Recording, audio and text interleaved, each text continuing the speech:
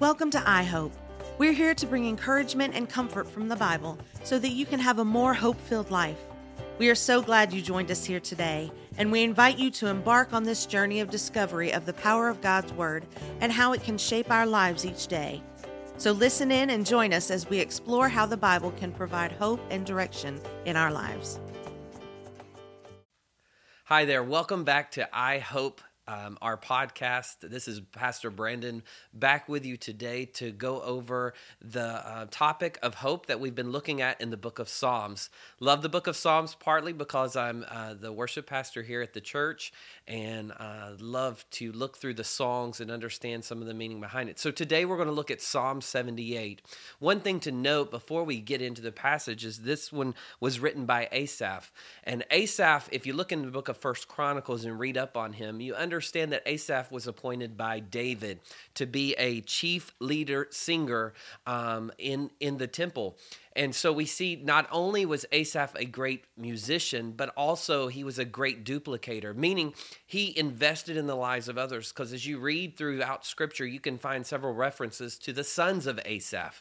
So we know that Asaph not only was a good musician, but he also used the tools and the talents that God had given him to pass that down to future generations, to those that studied his music. And so we see that he really had a legacy in his musicianship. So it reminds me as we look at this, that the power of music and teaching. Now look at Psalm 78, 1 through 4, and you'll really see through this passage, this song is one that is sung to teach a principle. Psalm 78, 1 says, "Give ear, O my people, to my law. Incline your ears to the word of my mouth. I will open my mouth in a parable. I will utter dark sayings of old, which we have heard and known, and our fathers have told us. We will not hide them from their children, showing to the generation to come the praises of the Lord and his strength and his wonderful works that he hath done." So this was a song that they would use to pass down from generation to generation truths. We know that music is used as a tool to easily teach something. Many of us learned our ABCs, A, B, C, D, by singing the song before we ever could recite or recognize the letters. So we know it's a powerful tool when it comes to teaching. So Asaph, when he wrote this, probably in his mind, he may have been rehearsing scriptures like Deuteronomy 6:7.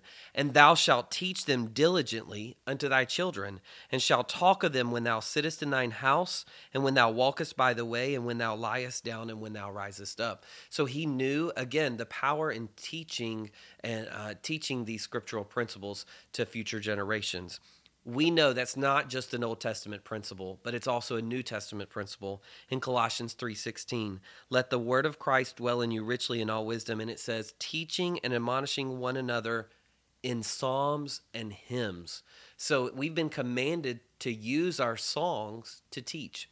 Now, what was he teaching? Let's see the lesson to be learned here. Psalm 78 verse 7 says, "That they might set their hope in God and not forget the works of God, but keep his commandments." So we've talked a lot about hope, what it means to trust, what the Bible speaks of hope. But today, I really want to challenge you and to be thinking about how you're able to rehearse God's hope and how you're able to get people connected to set their hope in God. Now, Asaph used song here to do that, but we're challenged in this way to continue to rehearse God's work. Now, as you read through Psalm 78, we're not going to take the time to read it all, but you can see this, the children of Israel and how they would get in the point where they would tempt God and God would deliver them out. Look at verse 17, "And they sinned yet more against him by provoking the Most High in the wilderness, and they tempted God." And then we see in verse 21, "Therefore the Lord heard this and was wroth." Verse 22, "Because they believed not in God and trusted not in his salvation." So we see this happening with the children of Israel, tempting God, God getting angry, often feeling repercussions from their sin and from turning their backs on God. But then I love the fact in verse 38, even when they turned to God, and it says it was only with their lips, not with their heart. It says in verse 38, "But he, being full of compassion, forgave their iniquity and destroyed them not. Yea, many a time turned he his anger away and did not stir up all his wrath." And so we see this constantly happening with the children of Israel, them sinning and turning their back on God.